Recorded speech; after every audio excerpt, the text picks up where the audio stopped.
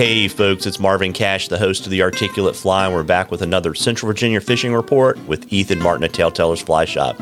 How you doing, Ethan?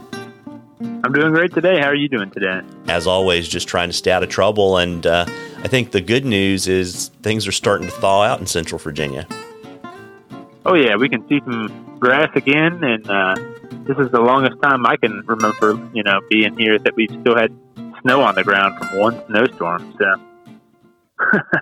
Yeah, and so I mean, your temperatures are creeping up. You're going to get some rain, which is going to help to kind of warm things up, and so I would imagine that means musky fishermen are going to get happy because the water is going to bump up a little bit and get a little off color, and that little bump in temperature is going to make it a little bit more interesting to go out and fish for trout.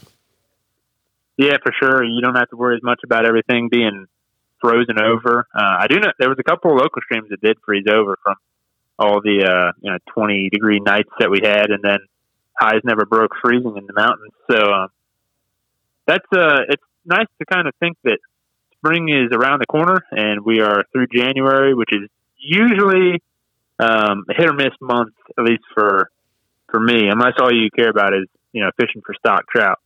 But yeah, I'm excited. You got the pre-spawn bass and all this stuff right around the corner, and like you said, this pick up this week in terms of temperature and water flow should help pretty much everything kind of increase.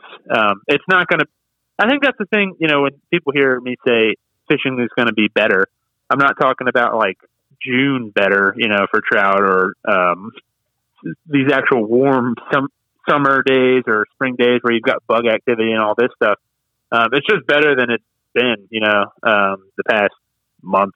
Maybe not two, but we'll start seeing some bug activity on the trout streams, little black stoneflies, and that's always pretty popular this time of the year is fishing darker colored patterns like stoneflies or even midges, that sort of stuff. And then, as you said as well, musky stuff, that'll pick back up. The fish won't freak out quite as much in the lower water and a little more apt to eat.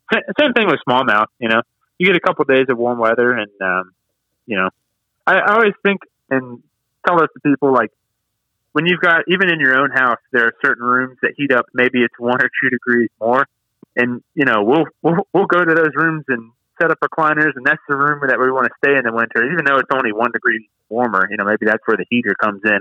And fish are the same way. If the water temperatures spike up 1 or 2 degrees more, and you find a spot that is 1 or 2 degrees warmer, they'll move into those and they'll stack up and just chill out. So it's worth it going out. You learn a lot through the winter, I think. Yeah. So, probably the moral of the story is in the near future is, it's a late bite window, probably 10 to 4, 11 to 4. Probably smart to fish low elevation stuff until it warms up a little bit more. And to your point, look for those warmer spots. So either places where sunlight's on the water a lot, or, maybe if there's a spring that you see in the summertime, that water is going to be a little bit warmer, right? Yep. Yeah, exactly. I mean, and that's true of any fishery that you're at. It's not just brook trout streams. If you've got a little pond in your backyard that has crappie in it or bluegill or little bass, all that stuff, it's true of every type of fish or even creature, Yeah. And I mean, and again, and the other thing that's always true is to low and slow this time of year, right? Yep. Yeah. And I think one of the things that's often overlooked is just fishing like streamer patterns as well. Not always focusing on what's hatching, because there are days where there's not much hatching. And if a fish is going to move for something, they're going to want to move on a bigger source of protein. If something's going to get them to waste some energy or to expend calories, then it has to be worth it. There's always exceptions to that, but so that's one thing as well, not to overlook as we get into some of this wintertime temps. Yeah, absolutely. And it's actually a great segue into our listener question this time around. And question is basically looking for good spots to streamer fish over the next couple months. Okay. Well, it's like I knew what the question was going to be or something. Could have happened. Yeah, I think that when people are thinking about streamer fishing in my neck of the woods, which is Central Virginia, they think that it's like this, always this super active, you're casting at the bank and retrieving stuff back. And it's like this, YouTube perspective of what streamer fishing is, like super high pace. And streamer fishing is not always like that. When you look at like anglers as a whole, and you look at conventional anglers, or you look at guys throwing bait, people will throw minnows in any puddle that exists, and they'll pull fish out. So streamer fishing is not something that's just to be like thought of, oh, that's only for bigger rivers. I mean, anywhere you go, if there's a fish in that river, that big fish will eat a smaller fish, or even, a 10-inch brook trout will eat a 1-inch fish. There's a pattern that we use a lot around here. And I mean, it's basically just a woolly bugger, right? But people give me flack on that sometimes, but we just call it like the gulp minnow. It's like a little 1-inch bugger that's just like the tail end is marabou, front half is like dubbing essentially. And we've caught so many brook trout on those in our little mountains here.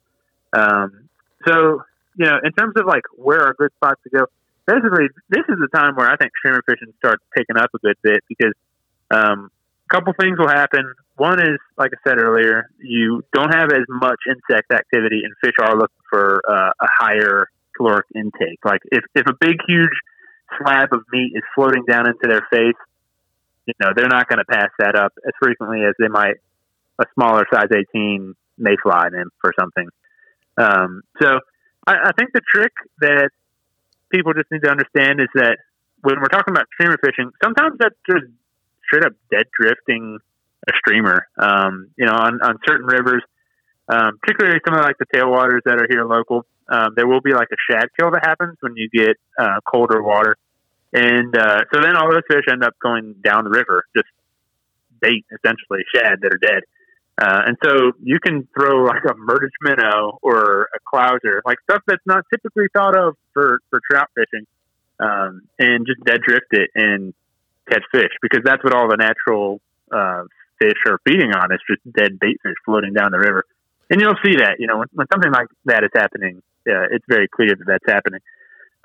But another thing too is like streamer fishing doesn't always have to be super fast paced. There's a local lake that's like 10 minutes from downtown. And one of the ways that I've caught a lot of fish there is just taking a streamer, casting it out to the lake off the dam side, and just inch by inch, like super slow, moving that streamer. And I've caught a lot of fish, even in the dead of winter, doing that. But it's just way slower than what you typically would get in like a summer bite, where it's all this reaction focused, having this thing just flying across a fish's face. So yeah, I mean, really anywhere that you fish, you can fish streamers.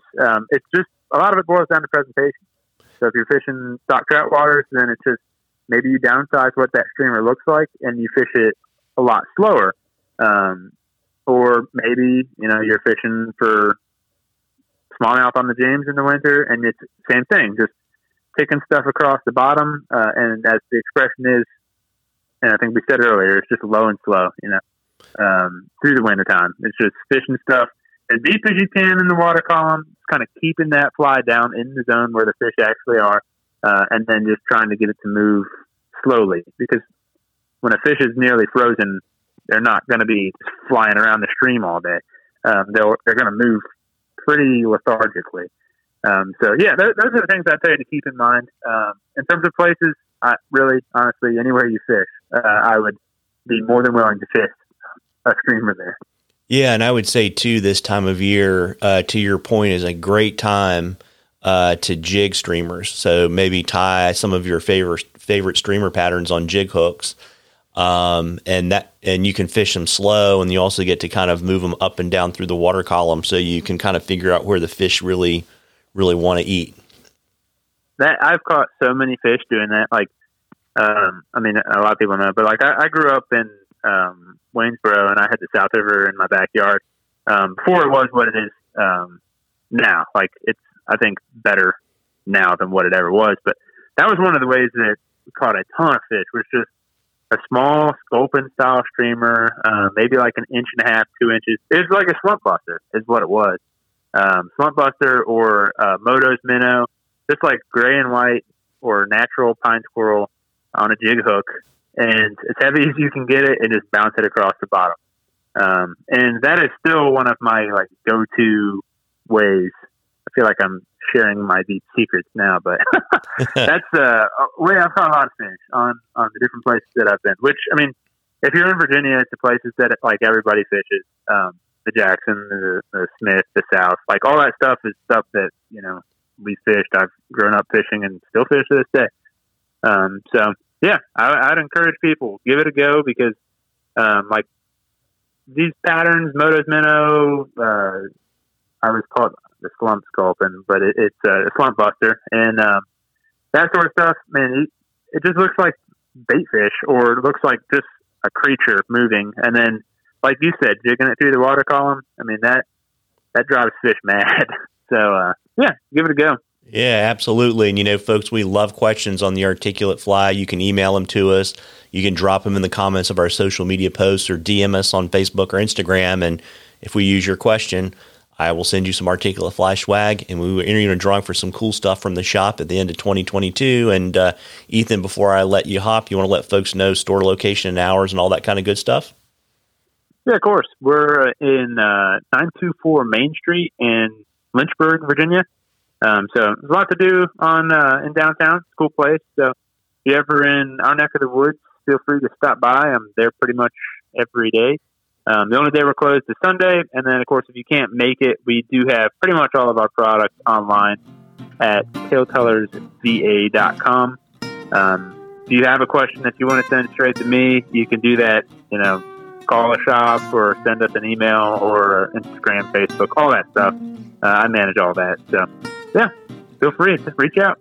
Well, there you go. And, you know, folks, if you're a hardy soul, you might want to take advantage of this warm-up in the next few days to get out there and catch a few. Tight lines, everybody. Tight lines, Ethan. Tight lines.